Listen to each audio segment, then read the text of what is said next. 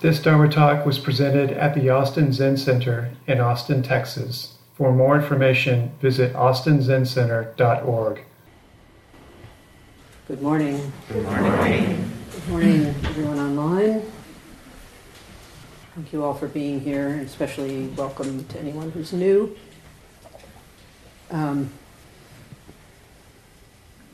It's kind of funny that I had to stop and remember what I called this talk.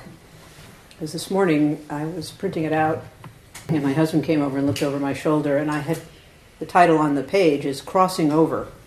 And he said, "Oh, it's about death." And I was like, "No, actually, it's not about death." But it's trying to kind of tell you why I'm giving this talk. There are a couple of reasons. One was I was thinking about last weekend and our Bodhisattva precept ceremony that we had, and many of you were at, where 3 members of our Sangha received the precepts. That's one way of describing what happened. They took vows to live according to 16 Bodhisattva precepts, which are, we'll call them ethical guidelines. That's at least a simple explanation of what they are. And in part of that ceremony is to receive a new name, a new Buddhist name, and to receive a rakusu.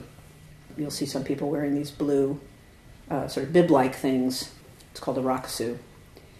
And in that ceremony we call it a couple of different things. We call it jukai, which means to give and receive the precepts. You can't receive them unless someone gives them, right? Formally speaking anyway. Of course, anybody can vow to practice with these, but this is a formal ceremony making a commitment witnessed by the Sangha and family and friends often too.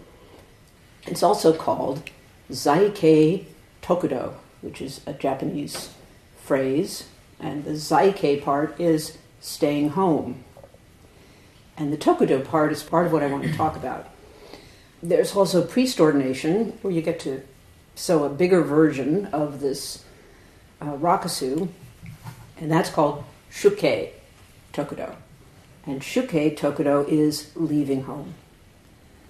They're both Tokudo. One is staying home, one is leaving home, right?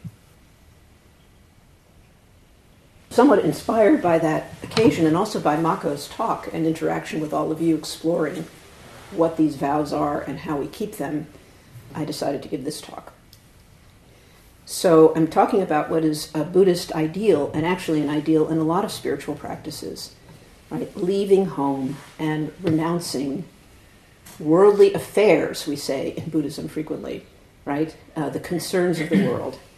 And this is a strong recommendation that, sincere and dedicated practitioners literally leave home, right? Leave home, enter a monastery or some other retreat-like setting, sometimes practicing by themselves, and to assume the form of a monk, which, is an archetype in many spiritual traditions, right? And in the Buddhist world, a monk wears robes of different colors, but actually this over-the-shoulder outfit is one that is pretty much shared by all Buddhist traditions. It's said to be the creation of the Buddha himself, right? So we all wear this one-shoulder bare robe, and what you wear underneath it and what color it is varies a lot. But that's our Buddhist archetype. Usually a renunciant monk will have a shaved head, although not always. And the purpose of this is to live simply and to single-mindedly and wholeheartedly practice without the distractions of everyday life, right? So a home leaver is a person, and the archetype, the default archetype is usually male, right? Who has left the householder life, is celibate, and in especially early Buddhist communities, and still today in some traditions, relies on donated food. Right? The community, the lay community, supports the monks to practice, and they receive merit and possibly a better rebirth by supporting the monks to practice. And a monk owns a bare minimum of things, usually 2 robes, a bowl, a needle and thread to repair them, and maybe, a few other really very basic possessions or things, and has no fixed place to live. Little personal space, or what we call personal time. And they may wander part of the year, this is the pattern in Buddha's time, and practice in a solitary way. The word monk comes from the Greek word for solitary or alone. And then practice during some parts of the year with various teachers. So some traditions, there isn't even a single monastery that you can call home. And in Japanese, novice monks are called unsui, cloud and water, right? What could be more sort of drifty and evanescent than clouds and water, right? Drifting and flowing simply and naturally. So that's the ideal, or the archetype. The Buddha himself is the archetype of a home leaver, right? A prince destined to be a king who had it all and walked away from it all, right? Dissatisfied with life even in a bliss realm. He walked away from a palace, from a kingdom, from his family, including an infant son, and all pleasures and privileges to seek the truth about existence, right? So this is the expression of that wandering home leaver in our Buddhist tradition. And there is a reason that Buddhist monks are venerated in Asia and supported by their communities. It's a very difficult path to follow, and one that few take up as a lifetime commitment. So the admonition to leave it all behind, I don't know about you, but it may elicit kind of strong and complex feelings. I mean, when you hear these kinds of injunctions, like, give up worldly affairs, or you hear the story of the Buddha leaving it all behind, what comes up for you? Yeah. When you leave your family behind, what happens to them? Yeah, right. So that's one thing. What happens to your family?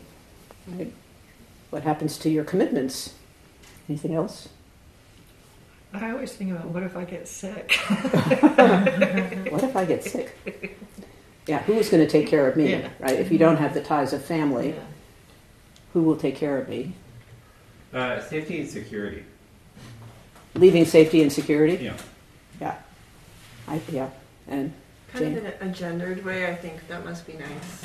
I don't know if you all heard that. She said in a gendered way, I think that must be nice. To just walk away from everything. Yeah.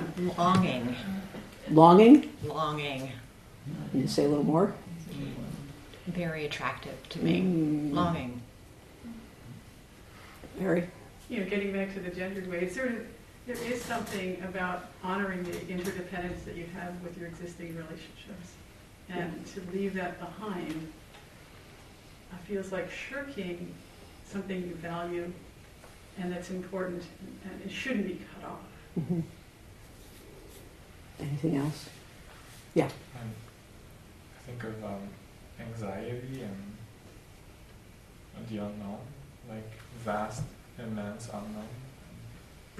The challenge of practicing with anxiety. Yeah, the anxiety and the vast unknown and practicing with that. Yeah, these are all, kind of like, I'm not surprised that this is what comes up. I think for me, one of the questions along with that, who's going to take care of me question, is the financial security, right? To just let go of all of that, which many of us spend a lot of time worrying about or trying to find a secure place where we have an expectation that we'll have resources, and knowing that, we're lucky to have those resources. To actually renounce them seems almost reckless or ungrateful. So, yeah, lots of complicated things come up from considering this. Yes? I was going to say, when it comes to leaving these things behind, like a lot of times when you read narratives about, monks who have done this, they had all those things, and then they talk about how those things were not what they thought they would be. Like, it's like they're leaving these things behind that it wasn't, it was a sacrifice, but it wasn't like this, they needed something that by leaving those things behind, they were gaining something. Yeah, and that's where I think the longing comes in sometimes when we hear about this life. It's like, you also know what it costs to maintain all of that, right?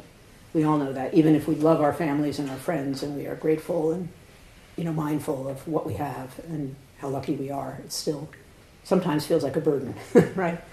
So this talk is not about the Buddha and his life, but I want to say, that his life followed him, right? His mother, his relatives, his son all showed up, right, later. He could not really escape them. And the... no,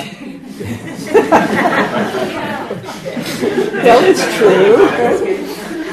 And, he lived in a palace with attendants and all. There were people who were going to take care of his wife and son. It's not like he abandoned them by the side of the road and said, now you take care of yourself, right? So there are many nuances to this narrative and this archetype. And his son's name means something like fetter. Or fetter, chain, right? Anvil, anchor, Rahula, yeah. But he became a monk. Yeah, well, that was he went and he claimed his father's true inheritance, which was to be awakened. Okay, so the admonition to leave things behind. I thank you for your offerings. So, selfishly abandoning your family and skipping out on responsibilities, right, is not virtuous behavior to us, right? This is we don't do that. It's not considered admirable. On the other hand, too, and this is the gratitude for our lives, most of us at least, daily we're confronted with forced home leaving, right? Refugees all over the world, leaving behind at least some of their family, community, culture, and experiencing great hardship in the search for safety and a new home. I mean, a form of renunciation, even if it's not by choice. So, it seems kind of cruel to us. How can something so extreme as leaving one's spouse and children or other family, something so apparently, uncompassionate, be a path of liberation that benefits everyone? That's at least the part of the archetype. So we may reasonably ask, right? We're all home stayers here, including me. We may reasonably ask if it really is necessary to do this in order to practice and to actualize Buddhist teaching, Zen teaching, and the reality that it is inviting us to experience and understand and enter. Or can we say, as we often do in this day and age, oh, it's a metaphor, right? And we find ways to kind of get around what appears to be a clear teaching, right? Is it an exhortation to some ideal that we can decide for ourselves, right, to ignore or to reshape, to fit our time and place? Or is it an aspiration that is out of reach? It's just out of reach. And then, we just support other people to do this kind of practice. And so this is kind of part of what I wanted to explore. So as I said, the Japanese word for leaving home is shukkei. And it's a compound of two words. Shutsu is going out, means to leave. It's leaving. And kei is house or home, right? So these are elided into shukkei. And what we call priest ordination in Japanese Soto Zen, as I said, is shukkei tokudo. So this is usually translated as leaving home, right? Going out of the house, quite literally, out the door. But tokudo, which is often considered something like accomplishing the way, right, is actually, that's not a good translation of tokudo, I found out. The do of tokudo, many people think it's like the Tao, right? It means way, so accomplishing the way. But it actually means crossing over. It means to cross over, to accomplish crossing over. So Zaikei Tokudo is staying home but crossing over. And Shukkei Tokudo is leaving home and crossing over, which is kind of interesting. Tokudo means to accomplish crossing over, right? It's just two different modes of crossing over, right? So we have these two ceremonies and these two possibilities which are offered to us by ceremony.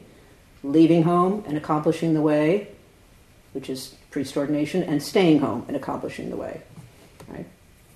I already mentioned Jukai is the other way of talking about staying home. It's the giving and receiving of precepts. So, for all of these ceremonies, whether it's lay people staying home and accomplishing the way, or so-called priests going out and accomplishing the way, we take the same vows, the 16 Bodhisattva precepts, right? That's at least in our Mahayana tradition. There are many different versions of these number of vows that people take at different times, right? But that's what we do. Now, according to the Buddha himself, home leaving and precepts go together. Right? For him, this renunciation and home leaving and precepts go together. And that's an example of how it seems very clear that we're supposed to do something. And he says, although one can stay home and observe the precepts, leaving home and taking the precepts is superior. Right? So this is our root teacher and the earliest expression of this ideal. Buddha even says that it is better to take the form of a monk and break the precepts than to stay home and observe them, right? So that seems to be setting all of us up to fail, right away. And this is one of the many statements that householding practitioners confront, which carries this message, at least for me, of you're less than, right? Your practice is less than. So we also offer these same precepts for a lot of other ceremonies, including weddings, funerals, right, and other occasions. It's like what we do. The only thing we know how to do is ceremony, precepts, right?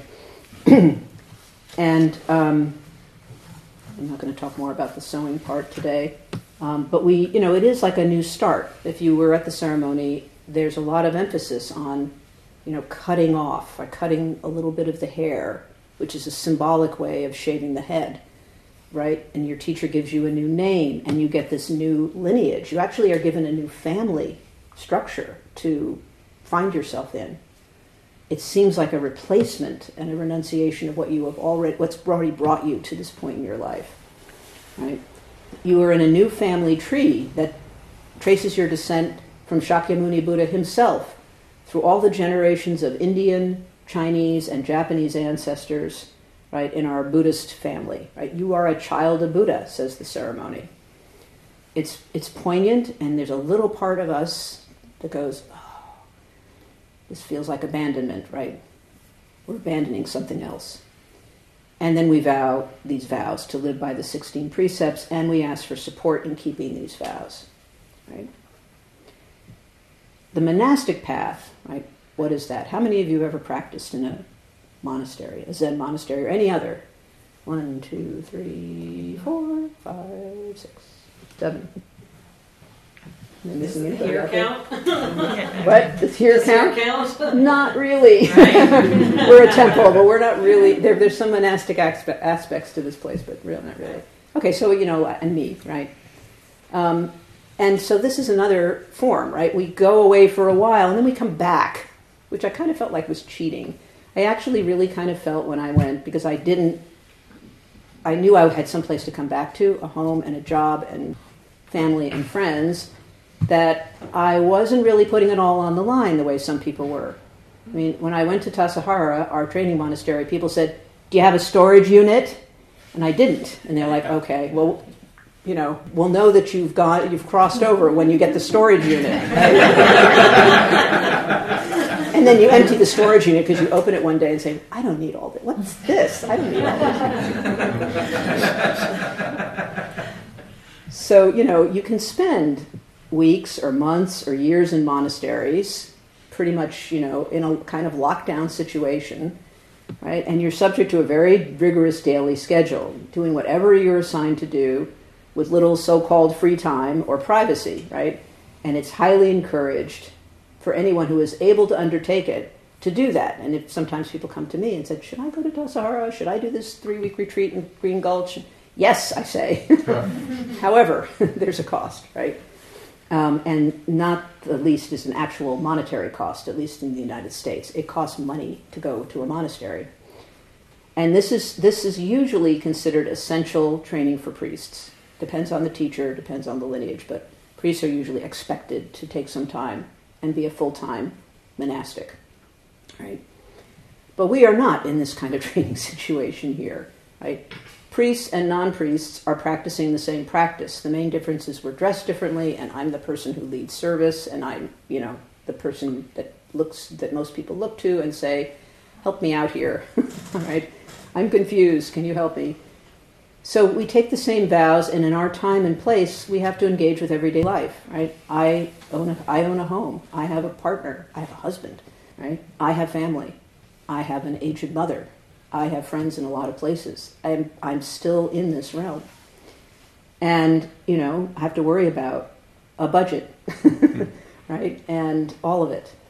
So what is this that we're doing, right? How is it that we stay home, and how is it that we leave home? So Dogen, actually, who's our 13th century founder, he actually wrote about home leaving quite a bit. And so I'm going to present some teachings from Dogen that kind of counterbalance or comment on what Buddha said that I just quoted. He spoke of it in Bendo Wa, which we were studying during the practice period, which is his earliest writing on practice, and also in 2 chapters or essays in his collection of teachings called the Shobogenzo, which is a big fat book, right? And one of them was called Shukkei, which I've already talked about, and the other Shukkei Kudoku, which means the virtue of leaving home, right? So there was a short essay called Shukkei, and then one he wrote late in his life called The Virtue of Shukkei, the virtue of home leaving. In the later one, Shukkei Kudoku, he begins by talking about a difference between lay and home leaving practice. So he seems to be upholding this dichotomy, right? There's this, and they're different, and one is better than the other. And he does this by quoting one of our Indian ancestors, Nagarjuna, who is an important teacher of the 2nd century of our era, who says that liberation, Nagarjuna now, is saying, liberation is difficult for lay people, because if they attend to their affairs, their practice declines. Probably you have all experienced this. What do I do today? Do I have time, to go to the Zendo, right? That sort of thing. Do I have time to sit? Do I have time to read? So if you attend to your affairs, your practice may suffer. If you attend to practice, your affairs, meaning your life outside of that, doesn't prosper, right? And he says, this is quoting Nagarjuna, he says, without choosing one and abandoning the other, lay people need to practice Dharma. And then he says, this is difficult. He does not say, though, impossible, right? And unfortunately then, I think unfortunately, as we're trying to find our way through this question, the fascicle, that is Dogen's fascicle, after quoting Nagarjuna, he goes on for pages to extol and to elevate leaving home for men and women. So this is a kind of radical thing because, the original community of the Sangha was only men, and then when women were admitted, they were separate and treated unequally, right? It's like, okay, yes, you're capable of practice, but here are some additional restrictions on you, and, right, you have a harder path. So if you read this essay of Dogen's, it's hard to read it, I think, without feeling some discomfort, since it states rather clearly in many points that home leaving is better than staying home, than what we call lay practice, right? Not just that lay practice is more difficult. And Nagarjuna says also, according to Dogen, that it's better for a home leaver to break the precepts, right? A home leaver to break the precepts than to practice virtually as a lay person. So he seems to reiterate this early, kind of judgment, right? Better to be a monk and break the precepts than to stay home and keep them. What? Right? Yeah. So for us stay-at-home types, right, it's hard to not take offense or to lose hope. But Dogen himself said, not even one of the Buddhas of the past, present, and future in the 10 directions, that's everywhere, right? Not every one of the Buddhas of the past, present, and future in the 10 directions became a Buddha as a householder. Right? If you read the stories, they have all left home. But he says, because there were Buddhas in the past, there is leaving the household and receiving the precepts. The attainment of the way by sentient beings invariably depends on their leaving the household and receiving the precepts. Because leaving the household and receiving the precepts is the definitive way of all Buddhas, the merit is immeasurable. I feel like the door slamming shut when I hear that. Right? And then he gives many examples, Dogen gives many examples of lay people who accomplished great understanding but did not leave home, and yet he still maintained this view, right? It's better to leave home. And in another essay called Jukai, right, giving and receiving the precepts, he says, all Buddhas in the 3 temporal worlds, past, present, and future, affirm that to leave home life behind is to reveal the truth, capital T. The 28 Indian ancestors and the 6 Chinese ancestors, all of whom transmitted the Buddha's mind seal, were, each and every one of them, monastics. Most likely it was because they strictly observed the monastic regulations that they were able to become outstanding models for those in the 3 worlds of desire, form, and beyond form. Thus, in practicing meditation and inquiring of the way with their master, they made the precepts and the monastic regulations foremost. Had they not distanced themselves from their faults and guarded against misdeeds, how could they have realized Buddhahood and become ancestors? So this is a little interesting to me because Dogen isn't just talking about the ethical precepts, right? He's not just talking about precepts that, like the 16 that we are familiar with. He's also talking about monastic regulations, what we call the Shingi, and what in early Buddhism is called the Vinaya, right? One of the 3 groups of teachings that came down from the Buddha and in early Buddhism.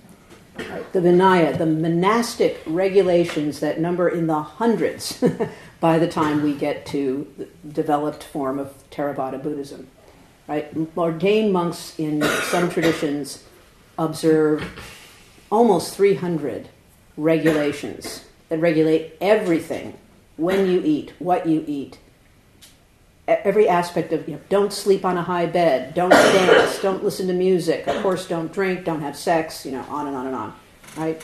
He's talking about these very restrictive, very precise regulations, and these are the ones that women had additional regulations over, so they had over 300 to observe, right? So the Zen teacher Brad Warner, who some of you may have read, suggests that in these writings, where Dogen is grappling with this and kind of extolling home leaving, Dogen is like an AA sponsor. He's talking to someone that she is sponsoring, says Brad, right, and trying to instill confidence in the 12-step program, right? Right? Do these things and you will succeed, right? This is the tried and true way of healing yourself, curing yourself, becoming a whole person. And in Warner's view, the monks at remote, cold, and rigorous Eiheiji Monastery, right, in the mountainous north of Japan, which was founded by Dogen, needed to be inspired, right, to follow this difficult life. Right? The wake-up bell at Tassajara happens at 3:50 a.m., and the first period of zazen is at 4:20. Right? You just have to get up and go. And if you don't come, somebody knocks on your door and says, Choro, are you coming to zazen? Are you sick? No? Then come to zazen. So, according to Warner, we need to be inspired to do this. And he says, it's not that you can't get sober without AA, or that the 12 steps absolutely guarantee that you'll get and stay sober, right? But this is the path that is likely to succeed, or is more likely to succeed than staying home and being subject to all the temptations. So in a way, this is a way of fudging, right? But I think there's a kind of insight here that I'll follow up on for the rest of what I have to say today, right? Some people also suggest that Dogen emphasized the monastic path late in his life because he had to withdraw into the mountains for all kinds of reasons, political conflicts and inter-Buddhist conflicts, and he established his training monastery away from all of that, right? Whereas earlier he had seemed more open to and embracing of lay practice, and he had lay, sometimes quite advanced lay practitioners. In the early teachings, he's recommending zazen for everyone, but later he's like, I'm in the mountains, come and join me, right? So let's turn to the crossing over part of this. According to Dogen, the Buddha also said, addressing his followers, he says this, so this is really important. He says, you, home leavers, right? So he's talking to his monks. You, home leavers, should not arouse an unwholesome mind. If you do, you are not home leavers. You, home leavers, your action and speech should be in accord with each other. If they aren't, you are not home leavers. Dogen says, I abandoned my parents, siblings, family members, relatives, and teachers to leave the household and practice the way. So he includes all the things that we find support with. Teachers, too. I abandoned everybody, right? Indeed, this is the time to assemble wholesome awakening while you're in this monastery. It is not the time to assemble unwholesome awakening. What is unwholesome awakening? Right. Here he says, wholesome awakening is to have a kinder heart towards all sentient beings, as if they were babies. Unwholesome awakening is not like this. And this reminds me of the 3 minds, which Dogen talks about in his instructions to the temple cook. He writes an entire chapter just about being Tenzo. And those 3 minds are joyful mind, magnanimous mind, and parental mind. Sometimes it's called grandmotherly mind. The word is robashin in Japanese, the mind of literally of an old woman. Not just a grandmother, but an old woman. Right? The kind heart that nurtures and cares for sentient beings as if they were the smallest of children. So this is a kind of antidote, I think, to this idea of stripped down, rigorous, kind of dry practice, right? Renouncing the world. It's not just that simple. And so towards the end of this essay, Dogen says, quote, you have not only received a human body, which is rare to achieve, but you have also encountered Buddha Dharma, which is rarer to encounter, right? So it's not just fortunate to be born as a human being, it's even more fortunate to hear the Dharma as a human being. Quickly abandon all relations, leave the household, and practice the way. You can always encounter kings, ministers, and family members. On the other hand, Buddha Dharma is as difficult to encounter as an Udambara blossom. This is a thing that blossoms like once every 100 years, right? When impermanence arrives with no time, none of the king's, ministers, intimate friends, servants, family members, or rare treasures can help you. You go to the yellow spring by yourself. The yellow spring is the world of the dead, the land of the dead. You go to the yellow spring by yourself. The only things that accompany you are wholesome and unwholesome karmas. So this wholesome karma, wholesome mind, wholesome awakening is really important to Dogen. And in the Zuimonki, which is a collection of his informal talks, he says, lay women might attain the way as a result of practicing the Buddha Dharma as they are. However, no monk or nun, which is, just a female monk, attains it unless he or she has the mind of one who has left home. This is not because the Buddha Dharma discriminates between one person and another, but rather because the person doesn't enter the Dharma. There must be a difference in the attitude of leaving home and not leaving home. A person who has the mind of a monk or nun who has left home, that is to say, free of attachments, even though still with family and friends, will be released from samsara. A monk or nun who has the mind of a layperson, a person who stays home, thinks only about wealth, career, status, and such, and has double faults. Their attitude should be quite different. It is not that it is difficult to do, but to do it completely is difficult. This is very Dogen, by the way. The practice of being released from samsara and attaining the way seems to be sought by everyone, but those who accomplish it are few. Life and death is the great matter. Impermanence is swift. So he's restating what he said in another writing. Do not let your mind slacken. If you abandon the world, you should abandon it completely. The names provisionally used to distinguish monks and nuns from lay people are not at all important. So do you see where he's going? He's basically saying, don't get caught by this concept of literally staying home and literally leaving home. If you leave home and are still consumed with how come, I didn't get that temple job I really wanted? Why wasn't I invited to be Doan for this particular ceremony? Why is my teacher not treating me right? You are still stuck in this samsara, right? You just take all with you to the monastery. Anybody who's been to the monastery will tell you. It just follows you, right? Because this is our karmic life. So it's our attitude that's of particular importance. So just another look at Bendawa, which I quoted earlier, right? And part of it, for those who were in the study group, remember, it takes the form of questions and answers, right? He just says, okay, bring me your questions, and he gets all kinds of questions. And in 2 of those, he particularly speaks about home leaving.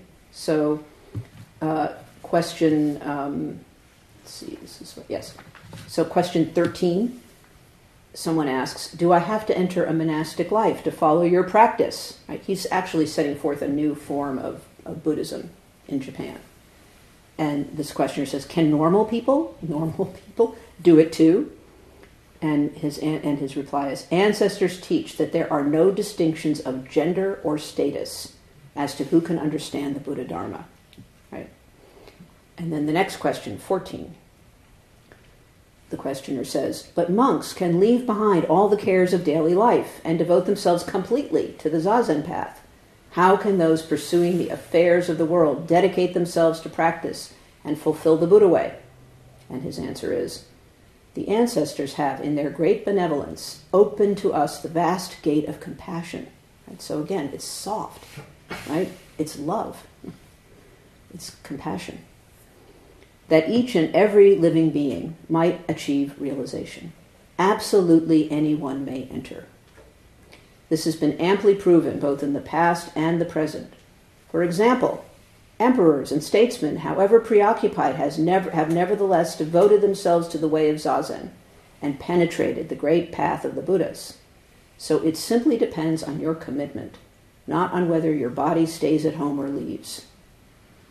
Imagining that your daily activities could interfere with the Buddha Dharma, you're really saying that you think the Buddha's Dharma doesn't exist within the world. But actually, there are no worldly dharmas in the Buddha Dharma. Right? So collapse all distinctions. Right? Get rid of all these concepts.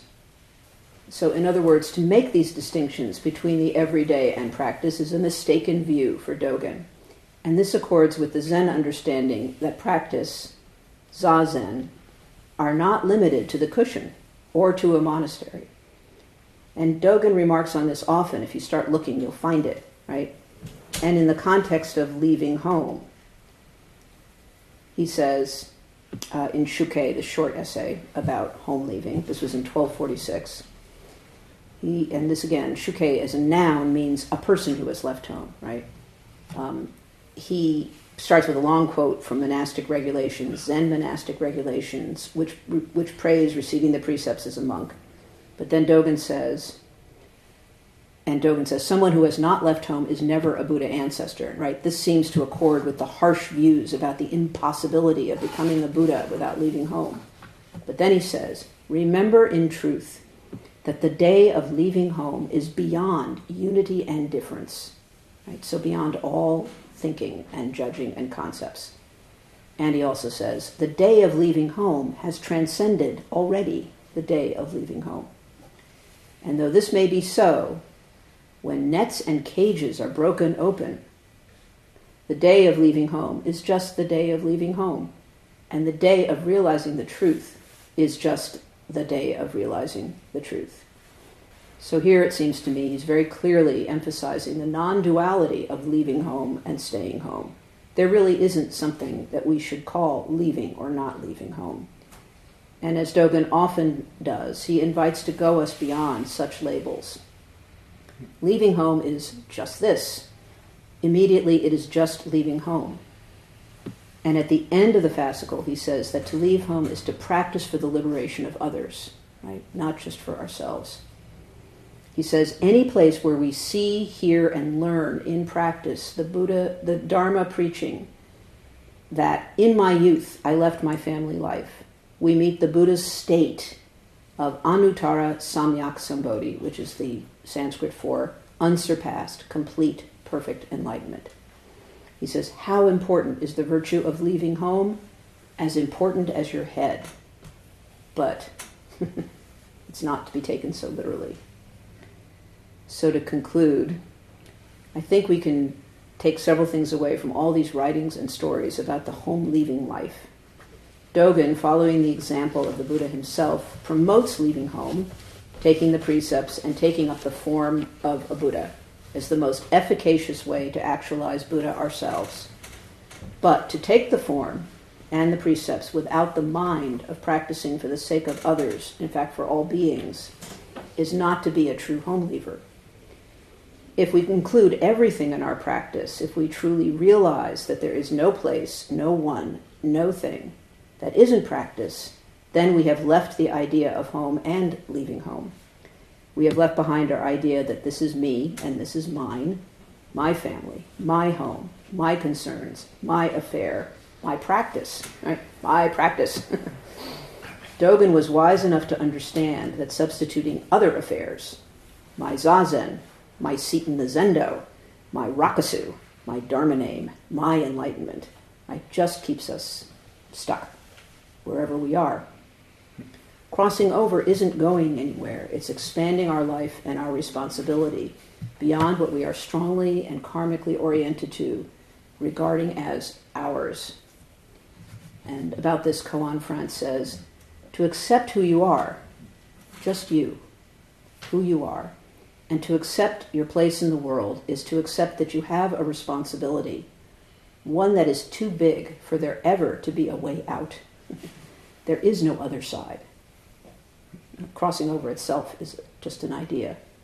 There is no point at which you have paid your debts to your family, to your ancestors, to your friends, and to the universe. There is no moment, he says, at which you are permitted to regress. To admit to being an adult, which he says is to admit to being Buddha, is to agree to what has always been your situation. It's to say, okay, I won't fight it. Thank you very much. So, any comments or questions? I kind of went on for a while, so you may be tired. But I see a hand up in the back, and I can't see who it belongs to, but whoever it is, yes. First, thank you for your talk. You're welcome. And then the question I would have is, if we're here today, haven't we already left home? Yeah, well, you did go out the door and come here instead of doing other things, right? And it's always kind of an issue when you're creating a schedule for a lay-centered temple. What works for people, right? It's always inconvenient on some level to say, I'm going to make time for this every week or however many times you can come in a month or a year. So yeah, you've put down everything else to sit here, to sit zazen, to be with this group of people, whoever they are, right? You never know who's going to show up. And to listen to a talk by some person who's up on a platform, trying to express something. Yes, yeah, it's a choice, right? It's a choice, and it's a choice to maybe not do other things. And in that sense, you could say you're leaving home. Yeah.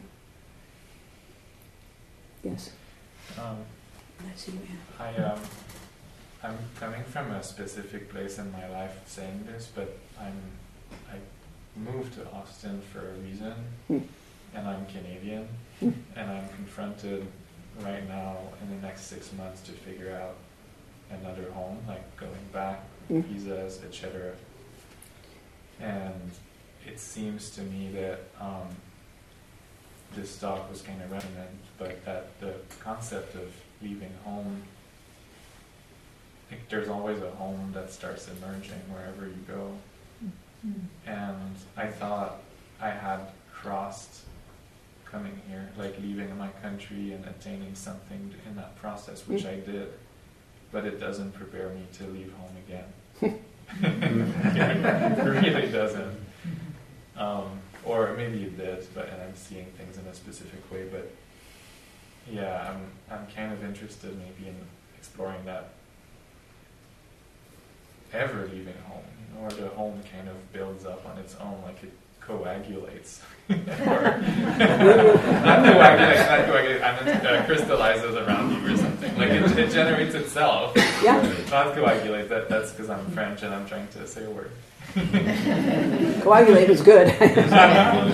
I think it's that a bit darker. yeah, but I think that that sense of coagulating is, it's sticky. It stops flowing, right? There's a sense of like, yeah.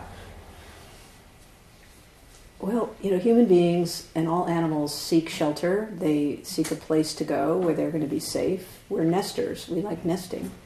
And I'm completely blown away. The first time I went to Tassajara for a 3-month practice period, since I knew I wasn't going to stay indefinitely, I traveled pretty light, and I also didn't want a lot of stuff, right? So I brought what I needed. I followed the list: work clothes, rain gear, all that kind of thing, my robes, my bowls. And I opened the door to my room. I was fortunate. I had a single room, very small, and I slept in my sleeping bag. I didn't, even put sheets on my bed. And I was like, yes, this is it. Very, very simple. And then I went down to visit someone down the hall who was in the monastic system and was doing practice period after practice period. They had an entire world in their rooms. They had brought stuff was hanging on the walls, framed. They had rugs. They had their own altar. I was like, what the heck? This is what they felt they needed to be comfortable, right? And there was room on the truck that came down with all of our stuff. So, and of course they had to disassemble all of that and move to a different room for the summer, which was coming. And then, so they had this stuff to cart around. And that's when I first got the sense that, this monastic thing, it's not as locked down as I thought, And I'm saying this with a lot of affection, for this, because it was so human. It was like, oh, look, this is like a better bedroom than I had growing up. And so we have this impulse to create comfort and things that we feel that support us, right? The first thing I did was go down to what they call Goodwill, which is like donated stuff that people leave behind, and found a really scuzzy bath mat, which I washed because I put my feet on that cold floor at 4:40 in the morning, and it was cold, right? So it was nice to have that little thing, just put my feet on some cloth and not on the cold floor. And I watched myself do it. I was like, this is hilarious, It's this bath mat. I'm clinging to it, comfort. Yeah. So writ large, that's our life, right? And I think the positive side of this is being at home wherever you are, right? Not necessarily constructing the ideal nest, right?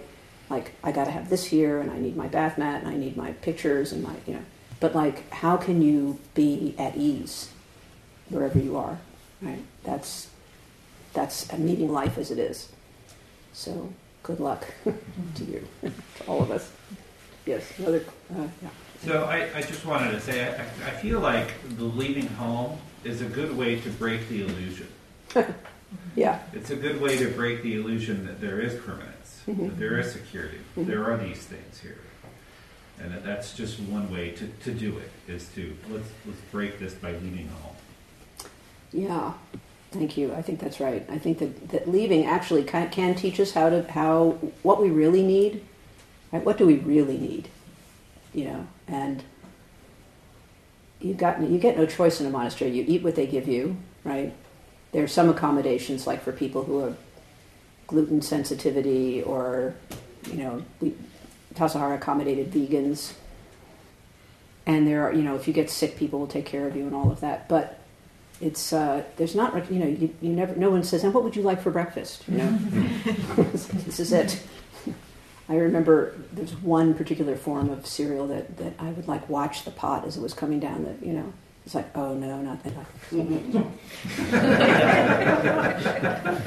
So you just get to see how things operate for you and for everyone else, and it's good to just say, this is thank you for that cereal that I don't really like very much, but thank you. Yeah.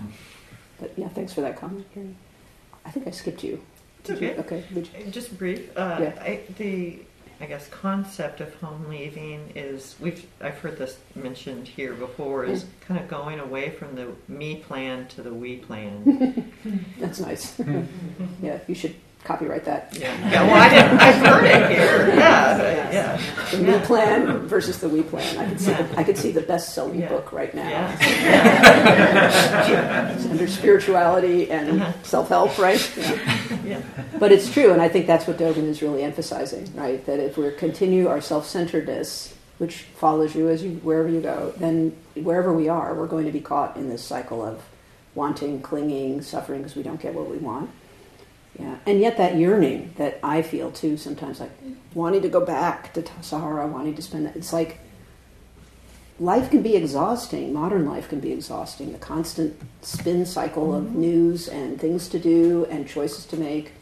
And as I'm looking at my schedule, just speaking personally, we have travel planned that we haven't undertaken in about 5 years now, coming up in 2023, and there's a part of me that's excited, to like see people I haven't seen, and then there's a part of me that's like, oh God, I'm already tired. Just making the arrangements, just thinking about how to keep everything going. I'm exhausted looking at it. Yeah. So it helps us to kind of like what Suzuki Roshi asked all the time. The important thing is, sometimes he would have an answer, or he would just say, what is the most important thing? But sometimes he would say, the most important thing is to understand what is the most important thing, right? So being in that kind of, even being in sesshin is a kind of home leaving, right? A retreat for a few days. You know what it's like, those of you who have done it, right? It's putting it all down and just being here, ideally. Jose. I like the analogy or the idea of leaving home as breaking the illusion, and I also see it in a way also leaving home can itself also be the illusion if you don't truly leave it. It brings also to mind this poem we studied a couple months ago. I don't remember what it was called, but it was about likening the world to a falling apart house with good bones. Oh, yes, yeah. That was a poem somebody... Did that come up, Pat? Do you remember? Was that part of our council practice? Yes. It's council practice, yeah. Yeah, but I can't quite remember it. I think it wasn't the poem that we had two groups, one upstairs and one downstairs, and the one upstairs read a different poem, I think. Oh, okay. But yeah, falling apart with good bones. I like that. Exactly. Yeah. And so, how could you truly ever leave a world that is a home that is falling apart? Maybe you could hole yourself up, on the top of a mountain and escape everyone and think, oh, I'm going to liberate myself that way. But if you're in the burning down, falling apart home, trying to liberate others instead, when looking at it from that perspective, it jars with this notion of, literally leaving home being somehow superior to the lay people who are following precepts and trying to be in the world and practice in the world. And I think we are constantly told when we're in a monastery, don't think that that you're separate, right? That this practice is somehow beneficial to everyone, right? And that sounds like a cop-out to people who are saying, come out here and come to this demonstration or sign this petition or, let's go out and do something good, let's be socially engaged. And you're hiding, up in the mountains in northern Japan, or apparently it's extremely wet right now in California. So, the rain is coming down. But you can't really, that's why I like that last quote, you can't really escape your responsibility for your human life. It's a big responsibility, so you might as well sit down. I think there were some other hands. Anybody else? Anybody online? Oh, yeah. Charles, thank you so much. That was really very rich. There's so much in there, and it just really has my brain spinning in good ways. One of the things, one of the threads that is spinning for me is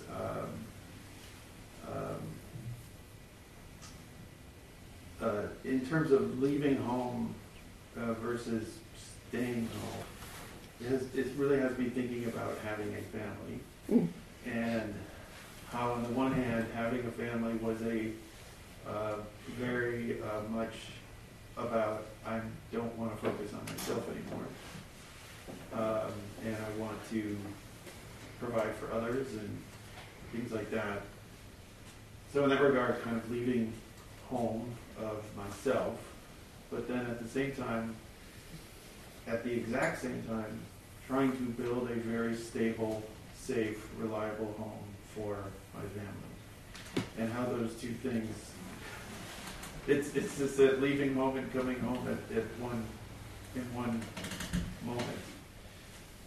I think Dogen is kind of advising us to expand our notion of our responsibility, right? So one way of liberating yourself from selfishness, I can do what I want, I don't have any, is to have a family, right?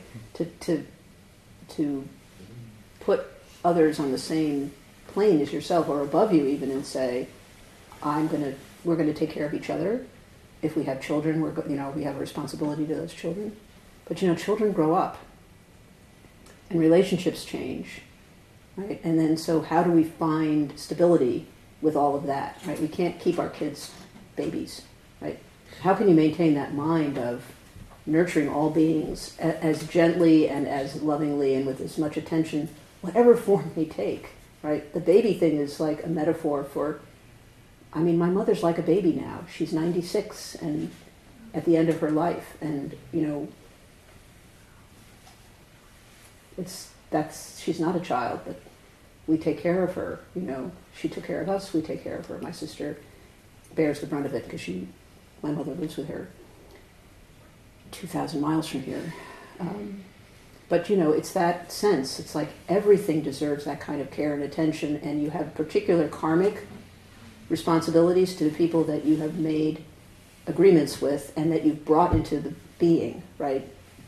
But that doesn't mean you're expanding your regard rather than just narrowing it. So we start off maybe getting rid of, or dealing with our self-centeredness. Maybe the answer is to narrow our responsibilities and our preferences to be focused on that way of life as opposed to the all-out, I can do anything I feel like. And then, which is not a bad thing, but right? It's just a different thing. And then we realize that we're not responsible for others. And this is a big debate in our society. What is our responsibility? There's a whole debate about those people screwed up their lives and it's on them, right? That's their karma. That's not really the Bodhisattva path. One more, Pat, or two more, and then we'll stop. Yeah. When I think of reasons that it's hard to achieve enlightenment by staying home, I think of the need to acquire resources, which is inherently competitive, and it seems impossible to be fully aligned with compassion. So I guess I'm wondering, is it possible to be competitive and be enlightened? Yeah, well, we live in this system, right, from which we can't really entirely separate. We can try. There are people who live wholly, on the generosity of others and accept what's offered. But there's still we need to feed ourselves, we need to clothe ourselves, we're supposed to take care of ourselves. We've been given this gift of life. We're not supposed to disregard it. Buddha tried that, right? He tried mortifying himself, he tried not eating, he tried all these very strenuous practices and thought, no, this is not it. He came up with the middle way between luxury and that.